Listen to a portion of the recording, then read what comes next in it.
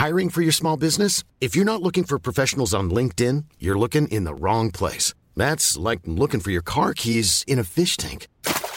LinkedIn helps you hire professionals you can't find anywhere else, even those who aren't actively searching for a new job but might be open to the perfect role. In a given month, over 70% of LinkedIn users don't even visit other leading job sites. So start looking in the right place. With LinkedIn, you can hire professionals like a professional. Post your free job on linkedin.com/people today. Hey, I'm Ryan Reynolds. Recently, I asked Mint Mobile's legal team if big wireless companies are allowed to raise prices due to inflation. They said yes. And then when I asked if raising prices technically violates those onerous two-year contracts, they said, "What the f*** are you talking about, you insane Hollywood ass?" So to recap, we're cutting the price of Mint Unlimited from $30 a month to just $15 a month. Give it a try at mintmobile.com/switch. $45 up front for 3 months plus taxes and fees. Promo rate for new customers for limited time. Unlimited more than 40 gigabytes per month. Slows full terms at mintmobile.com.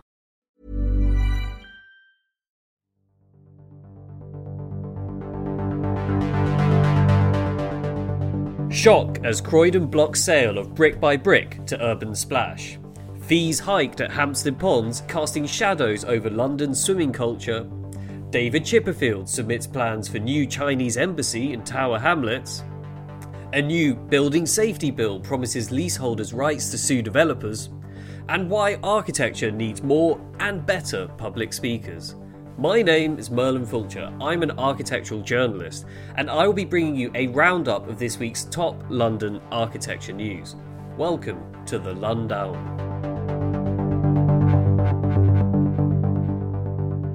My special guest this week is Catherine Slessor. Cathy is president of the 20th Century Society. Welcome to the show.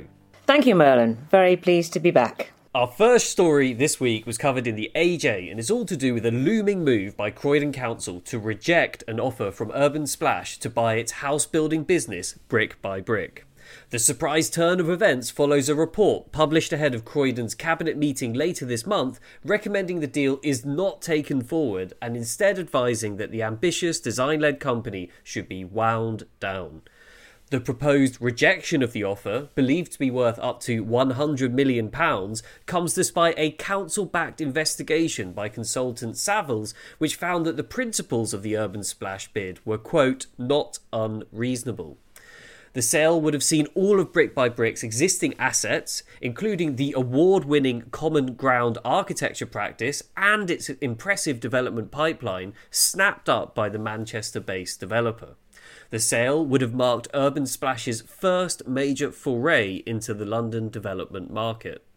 Instead, the financially bankrupt local council will appoint a contractor to manage a modified build-out of 23 of Brick by Brick's remaining sites, while also selling off 6 others. Meanwhile, Brick by Brick would be slowly wound down as a business until the completion of the final developments in 2023. The scrutiny report for the council concluded that the build-out option would carry higher levels of risk for the council than a potential sale. However, the authority would only face loan write-offs of between £26.6 million and £52.7 million, compared to a significantly higher predicted £54 to £68.4 million write-off predicted with a sale to Urban Splash. Council leader Hamida Ali told the AJ that Croydon's priorities over the future of Brick by Brick have always been to, quote, secure the best possible returns on investments on behalf of taxpayers and provide much needed genuinely affordable homes. Under the extended wind-down plans, Brick by Brick homes already under construction would be set to be completed. However, 70 early-stage projects by some of London's most exciting design talents, including Denizen Works, Gort Scott, Mary Duggan Architects, May and Archeo, would be scrapped or the sites sold on. A report by accountancy firm Grant Thornton revealed that more than £200 million had been lent to Brick by Brick, but that no dividend nor interest payment had ever been made. So, Cathy, what's this all about? Only a few weeks ago, we were reporting on how this sale was in its final stages of negotiations. Who are Brick by Brick, and why was its creation such a bold move after decades of councils and government outsourcing of housing delivery to the private sector? What do you think of this shock U-turn, which set to force Brick by Brick and its in-house architecture practice Common Ground to dissolve? Well, Merlin, this is all about money, as most things tend to be these days. But it's also about a rather disappointing withering of vision and clenching of sphincters in the face of spreadsheets. Essentially, Brick by Brick was a property developer, part owned by Croydon Council, with the aim of building affordable homes in the borough of Croydon. So unlike more conventional private property developers who might be involved with different sorts of building types in different locales, Brick by Brick's aim was to do things differently, providing well-designed affordable homes for local people, adding value to existing neighbourhoods. So they would take on small sites with smaller projects and engage interesting, younger architects to create affordable apartment blocks and houses for local people. In some ways, they were a bit like an old-fashioned municipal architecture department, recast for the 21st century. So that had some success, both as a model of housing procurement and provision, and also in getting architects to think about residential design, getting the most out of small sites and modest programmes. So all this knowledge sort of builds up and accumulates and is very useful going forward. And it also tackles an affordable housing deficit, which is an omnipresent fact of life in London these days. But last November, Croydon Council effectively declared itself bankrupt, admitting it wasn't able to fill a £66 million hole in its finances. So this prompted intense scrutiny of the local authorities' spending, including its house builder, Brick by Brick. So the idea of selling off Brick by Brick to a developer such as Urban Splash, who have huge experience and success of developing sites in Manchester and Liverpool, was quite appealing, in that the council would no longer be financially responsible for the success or failure of Brick by Brick, and there might have been ways to allow it to continue its house building work, maybe even beyond Croydon. But as you explained in your introduction, the loan write-offs from the sale of Brick by Brick to Urban Splash, as opposed to winding it down, which is what they're going to do, would be significantly higher for the council. And as they are now under financial pressure, as a public body facing public scrutiny, this decision has sadly, in a way, been made for them. And just quickly, what do you think if it had gone to Urban Splash? Would that have been quite nice for London? I think it would have been very interesting for London because, as I said, Urban Splash have a track record of developing sites, hiring good architects. They're a creative developer, if such a thing is possible. And I think that would have been interesting. But they've not done anything in London before. They work in the northwest, Manchester, Liverpool. So I think it would have been interesting to see what they could have managed to do in London. Under this proposed winding down, 6 Brick by Brick schemes will be sold altogether, and that amounts to about 156 homes lost to the council, while a further 20 projects, representing more than 790 homes, will be scrapped.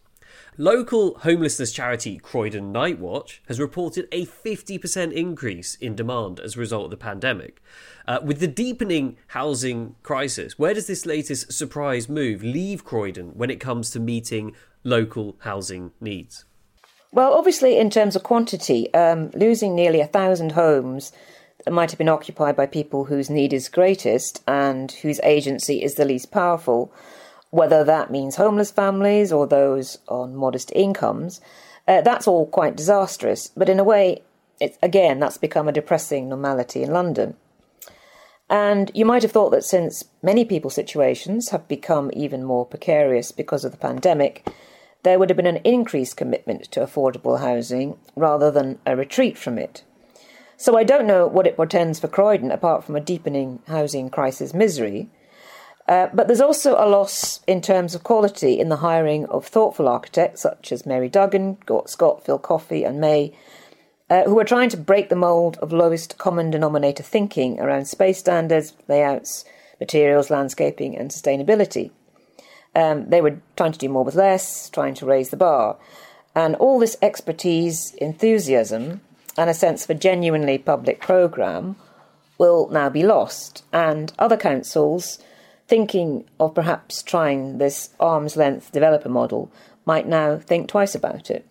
Absolutely. And I think just picking up on what you were saying about that expertise in the space standards and so on, I mean, just recently, the House of Lords Built Environment Committee has launched a new inquiry into housing demand, and they're going to focus on things like the type, tenure and quality of housing needed in the UK. So, with more and more cross-party political pressure growing around the country's worsening deficit of new homes, is it concerning that the knowledge and expertise embedded in a council-owned organisation like Brick by Brick isn't as well understood as it really should be at a crucial moment like this? Yes, absolutely. And as I said, all that knowledge will be lost when it goes. But the wider truth is that, unfortunately, the Tory government still doesn't care about public or affordable housing. And I know I'm going to sound like a cracked record, but the sector was systematically dismantled by Mrs Thatcher in the late 70s with Right to Buy and the abolition of lifetime tenure. And we're still living with the fallout today. Housing has become a commodity, especially in London. Look at the silos of Vauxhall, for example, filled with flats kept empty so overseas buyers can cash in at a later date. And there's obviously a wider sense that people on lower incomes aren't necessarily going to be Tory voters, so you don't have to keep them sweet. So it's a huge political and social entanglement which is only going to get worse post-pandemic. And in this, architects are doing the usual hired gun bit. They can't necessarily change things. But Brick by Brick was a genuinely interesting programme, and it is deeply regrettable and concerning that it will now be lost. You are listening to The Lundown, a weekly news show brought to you by Open City. We rely on support from people like you to make this show. So if you like The Lundown and want to support our work, please share the link, leave us a review on iTunes, and consider becoming an Open City friend. The Lundown is supported by Adobe, makers of software including Photoshop, InDesign and Audition, the program we use to edit this show. Go to open-city.org.uk/Adobe to sign up for a special discounted subscription to the Adobe Creative Suite for as little as £9.99 a month. And Adobe will donate to Open City for everyone who signs up. Our next story was covered in The Guardian. It's all about the new fees introduced at Hampstead Heath swimming ponds. The open-air swimming areas known as Kenwood Ladies Pond, Highgate Men's Pond and Hampstead Mixed Pond have traditionally been free to use with the option of voluntary donations and were famous for drawing a mixed and varied crowd of visitors. However, the City of London Corporation, which manages the ponds, introduced a compulsory fee in the early 2000s. A subsequent survey revealed that this massively impacted access to the ponds. 58% of 600 respondents claimed the fees were too expensive, resulting in more than half of them swimming less frequently, and a quarter of them no longer being able to swim at all. This year, the City of London hiked the prices yet again, more than doubling the pond's general admission fee from £2 to £4.05. One swimmer, speaking to The Guardian, said, quote, "The whole nature, the beauty of the place has been destroyed. It's not an escape anymore. Now you feel like you're being watched. People checking you've paid, your membership, that you're wearing your wristband. It's restrictive rather than the freedom we used to have." That was their quote. So, Kath, you're a keen swimmer. Could you paint a picture of Hampstead Ponds for our listeners? Perhaps also explaining for those who haven't been there why, say, for example, the Ladies' Pond in particular is so special, and what you make of these spiralling charges. Well, as you mentioned, there are 3 ponds at Hampstead, the men's and mixed ponds, which are both publicly visible as you're walking around the heath. But the Kenwood Pond, which is for women, is by far the most bucolic and secluded. It's cupped in a wooden glade, and in summer it's an extremely magical place to swim. I confess that during the first lockdown last year, I scaled a very modest fence with an accomplice at 6:30 in the morning to have an illegal swim. We were the only people in the pond, and it was probably my best swim of 2020. Otherwise, in the winter, it tends to be full of lady novelists who keep The Guardian supplied with interminable wild swimming memoirs. And it's also got a sunbathing bank where you can disport naked, so it's all delightfully sybaritic. And it's this idea of being able to commune with nature freely, and literally freely, before the charges came in. And anyone could do it. But now, of course, charges, £4 is quite a bit, if you go a couple of times a week, it all adds up. And the ponds and the heath is managed by the City of London Corporation, who, last time I checked on Wikipedia, have reserves of £2.3 billion. So I don't think they necessarily need the money. And the idea of a public amenity, which anyone can use, is just delightful. And I think charging just, again, it sets up it provides a barrier to access. And the more people that are able to sort of take advantage of fantastic places like the Hampstead ponds, really should be encouraged. So now more than ever, we know of the benefits of access to nature and exercise to both our mental and physical health. And as we're emerging from a third lockdown, the City of London has now placed what some see as a financial barrier, limiting their access to both green space and swimming. Not only this, but elsewhere we're seeing public swimming pools throughout the capital closing their doors for good. For example, University of London's Union Pool, which incidentally was home to the last nudist swimming club in London. Kath, if you were put in charge of reinventing swimming in the city, what would your manifesto for London swimming look like? And what would you change and what would you implement? Well, it would be a 3-point manifesto based around nudity, freedom and lidos. You mentioned the Nudist Swimming Club, of which I was an enthusiastic member, and really, if you've not done it, and I do recommend it, swimming in the Scud is really the best fun you can have with your clothes off. So I would follow the example of Finland's oldest indoor pool in Helsinki, whose name escapes me, but it dates from 1927 and has separate men's and women's sessions, and in which costumes are strictly optional. It also has a balcony around the pool at upper level where you can recover from your nude swim with a gin and tonic. So here, unfortunately, there's still a huge undertow of Victorian prudery around bodies and water. So if I was swimming Tsar, and I predict it will only be a matter of time before I will be, more nudity, more subsidised swimming sessions to get more people in the water, because being able to swim is a life skill, a critical life skill, as well as a huge pleasure. And I would also commission a string of floating lidos to be built along the Thames, which would be free to use during summer. I worked out for the cost of the Garden Bridge, which was billed at £185 million, you could build 16 floating lidos at £11 million each, which is by far much better value for money. And I'm just thinking, because sometimes I scroll through Twitter and there's all kinds of stuff on there, but what's always a ray of sunshine is seeing the things that you're tweeting. And often as the president of the 20th Century Society, you're tweeting about amazing buildings, which should obviously be saved from demolition and just other things we need to appreciate more. But one of the things you also share a lot of is insights into swimming and cool places that you go swimming. What out of all of these, what would be your favourite place to go for a swim in London? Well, I'm a mild swimmer, not a wild swimmer. I prefer chlorine and warmth and buildings rather than, freezing lidos. So I enjoy Kentish Town Baths, which is a very proper old Victorian pool up in Kentish Town. The pool on the Golden Lane Estate, which is Chamberlain, Powell and Bon, which is modern, little glass box, lovely, lovely pool. But my absolute favourite has to be the Oasis in Holborn, which is a great but slightly grungy outdoor pool, which is heated and attracts all sorts. So it might just look like a hole in the ground, but it was originally built on the site of a Turkish bath, and the whole thing was going to be developed into a proper streamlined 1930s pool in the mid-30s. But the war intervened, and that never happened. So it remained a hole in the ground, visible from the street until the 1960s, when they built an office block and council housing around it. So now it's a kind of secret spot in the heart of London that for the initiated only. And on a sunny day, you really can't beat it. Our next story appeared in the AJ and The Guardian this week. It's all to do with David Chipperfield Architects submitting plans to convert the Royal Mint in Tower Hamlets into a new complex for the Chinese embassy.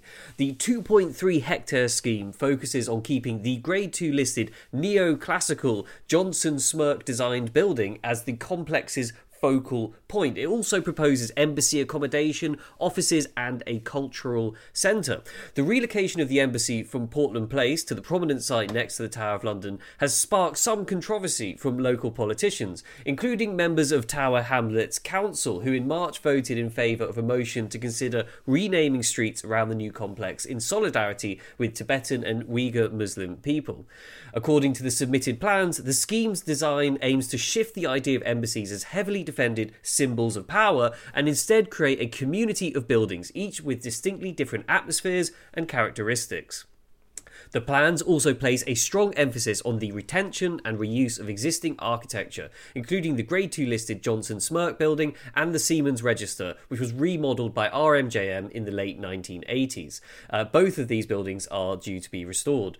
The new Embassy House will be created by dividing up and stripping back a 1980s Shepherd Robson designed office block and an adjacent Dexter House building, which will contain 225 flats for Embassy staff.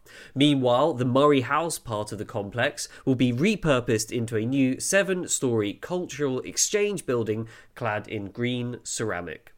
A spokesperson for David Chipperfield said, "Following shared sustainability and heritage ambitions, we propose reusing the existing buildings through a combination of careful intervention and minimal demolition to ensure the protection of the valuable historic elements on the site and its sensitive surroundings." So, Kathy, why is this such a big deal? What sort of position does David Chipperfield and his practice hold in the world of contemporary architecture? And what might we expect to see based on the plans they have submitted? Of these include a cultural centre as well as office space and accommodation. What do you think about this more integrated approach to embassy building? Well, Chipperfield has become a very heavy hitter in terms of high-profile clients and projects. He made his name in Germany with a series of museum remodellings, and he's just finished fiddling about with the Mies van der Rohe's Neue National Gallery in Berlin. He used to get no projects in the UK and be very cheesed off by this, but now he has become the go-to guy for business, culture, and now this refashioned embassy for the Chinese. As architects will probably know, the previous Chinese embassy was on Portland Place, directly opposite the RBA, and architecturally fairly undistinguished, just a converted Georgian townhouse.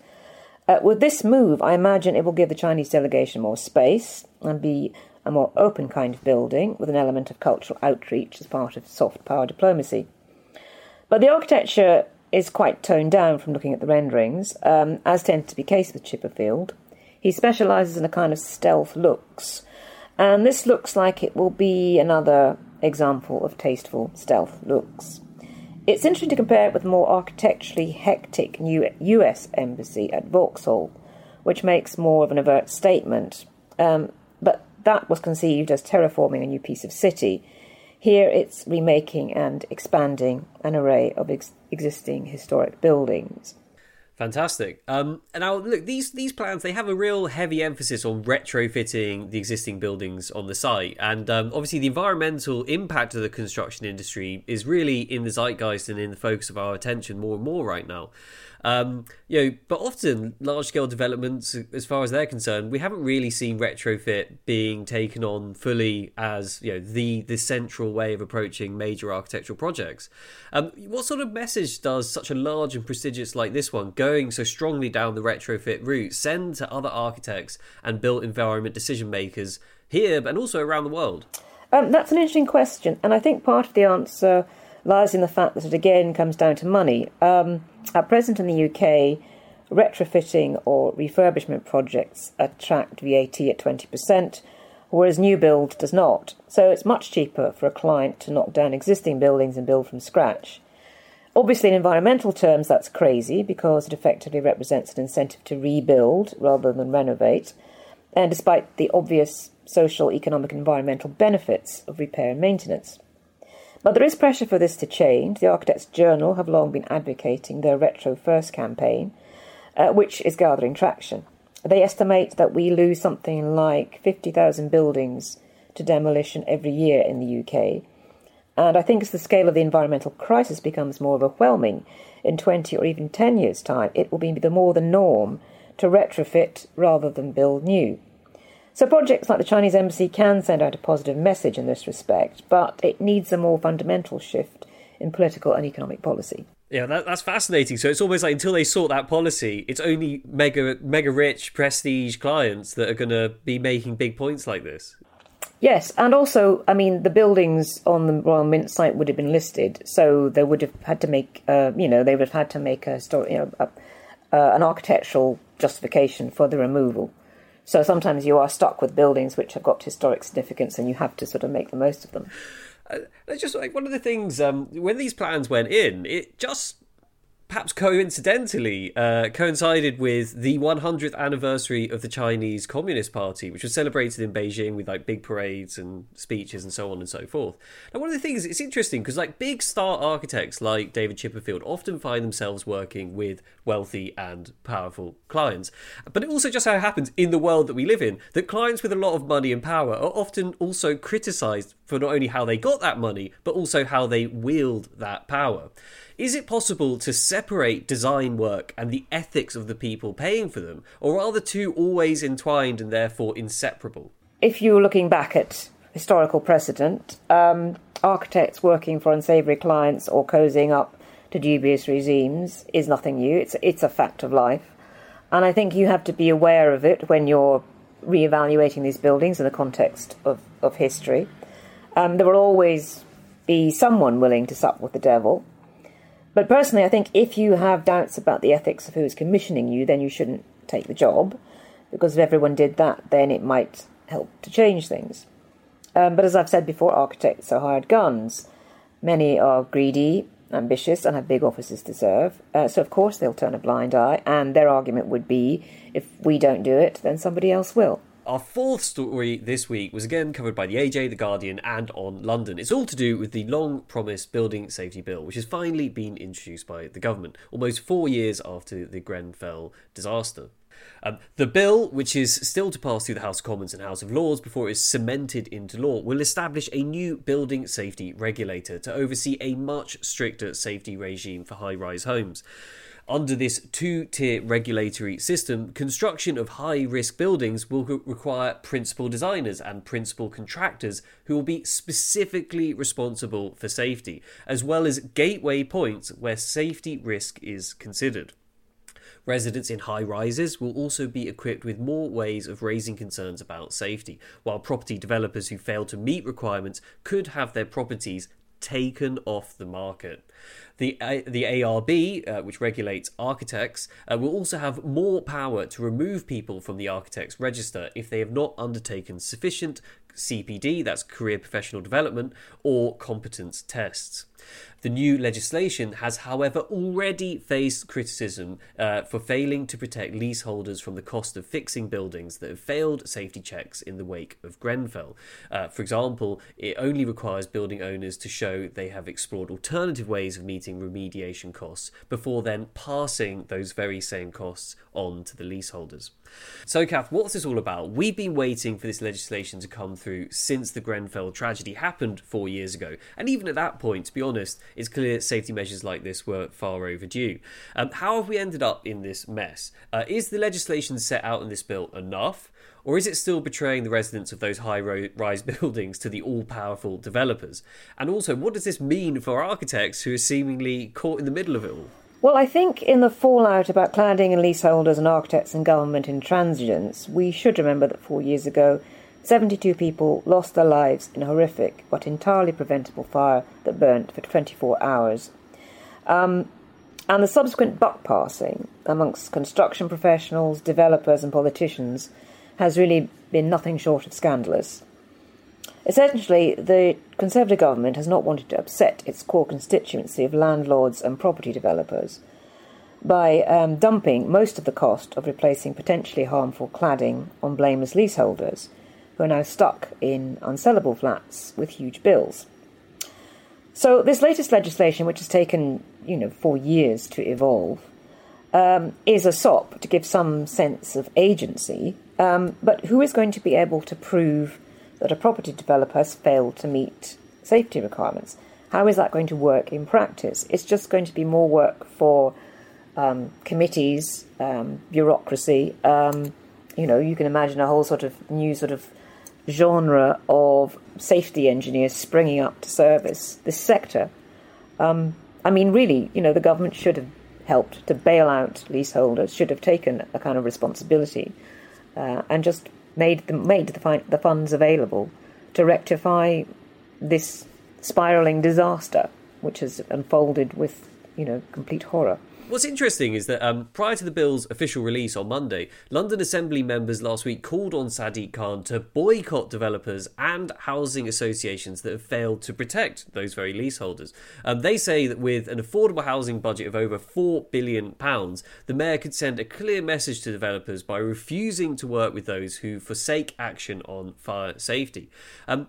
Why is it that so many people are losing faith in developers' ability to deliver safe housing? And what could this mean for the future of new homes delivery in a place like London? Well, I think a boycott seems a perfectly reasonable strategy. Whether it will be carried out or not, I probably doubt it. But it would send out a powerful signal. And it's certainly clear that in the case of Grenfell, the imperative to cut costs, the cost cutting wasn't actually that much in practice, but that cost lives. And now I think people are all deeply unnerved about fire safety. There was that recent fire in Docklands. We need more creative developers. We need better regulation. And I think for once I agree with Alan Jones, which was that the profession has become marginalised and architects aren't in control of the overall construction process.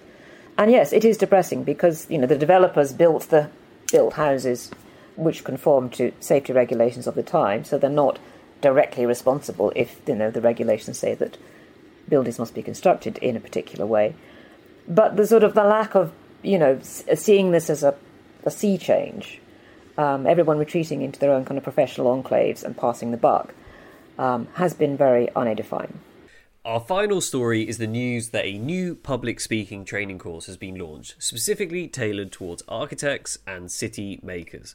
The course, which has been created by Open City, aims to equip participants from sectors such as architecture, planning, engineering and design with skills in connecting with audiences, building more self-confidence and telling more engaging stories about their work. It promises to engage coaches with experience in acting, tour guiding, lecturing, direction, and persuasive conversation technique, supporting attendees to see public speaking in a new light, whether on stage, over Zoom, on camera, in client meetings, or in design reviews.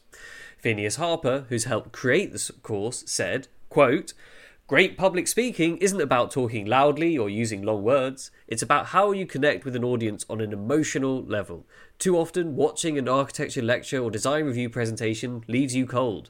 There are so many architects and other built environment professionals in London, particularly mid-career practitioners, who could be extraordinary communicators with the right training and some practice."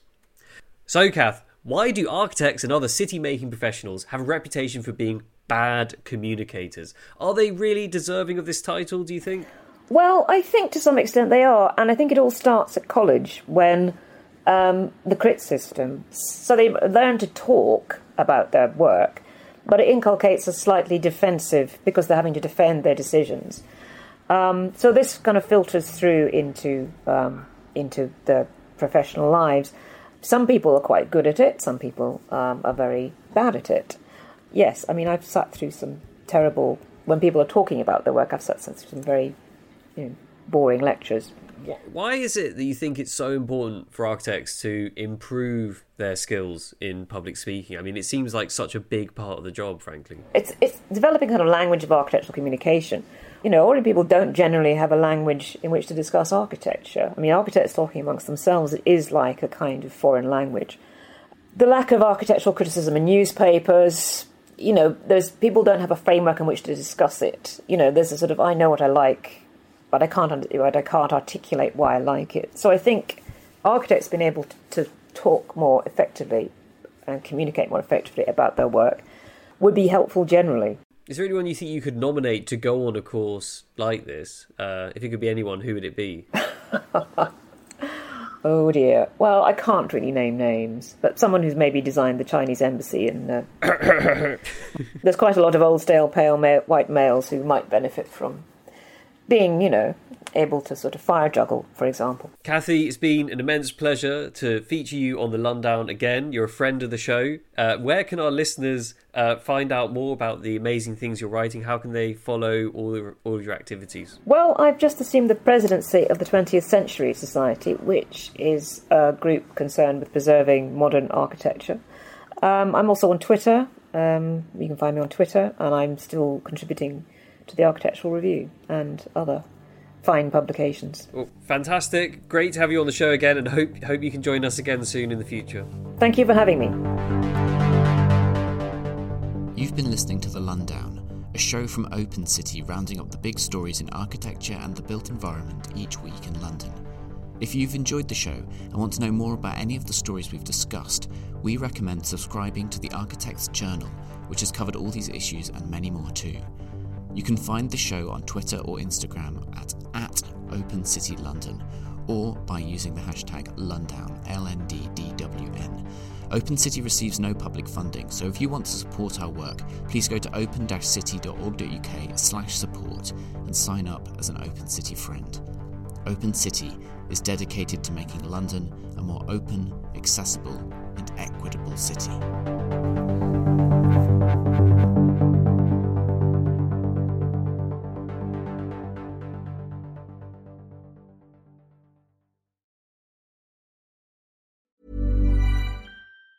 Mom deserves the best, and there's no better place to shop for Mother's Day than Whole Foods Market. They're your destination for unbeatable savings, from premium gifts to show-stopping flowers and irresistible desserts. Start by saving 33% with Prime on all body care and candles. Then get a 15-stem bunch of tulips for just $9.99 each with Prime. Round out Mom's menu with festive rosé, irresistible berry chantilly cake, and more special treats. Come celebrate Mother's Day at Whole Foods Market. Hi, I'm Daniel, founder of Pretty Litter. Cats and cat owners deserve better than any old-fashioned litter. That's why I teamed up with scientists and veterinarians to create Pretty Litter. Its innovative crystal formula has superior odor control and weighs up to 80% less than clay litter. Pretty Litter even monitors health by changing colors to help detect early signs of potential illness. It's the world's smartest kitty litter. Go to prettylitter.com and use code ACAST for 20% off your first order and a free cat toy. Terms and conditions apply. See site for details. Planning for your next trip? Elevate your travel style with Quince. Quince has all the jet-setting essentials you'll want for your next getaway, like European linen, premium luggage options, buttery soft Italian leather bags, and so much more. And is all priced at 50 to 80% less than similar brands. Plus, Quince only works with factories that use safe and ethical manufacturing practices. Pack your bags with high-quality essentials you'll be wearing for vacations to come with Quince. Go to quince.com/pack for free shipping and 365-day returns.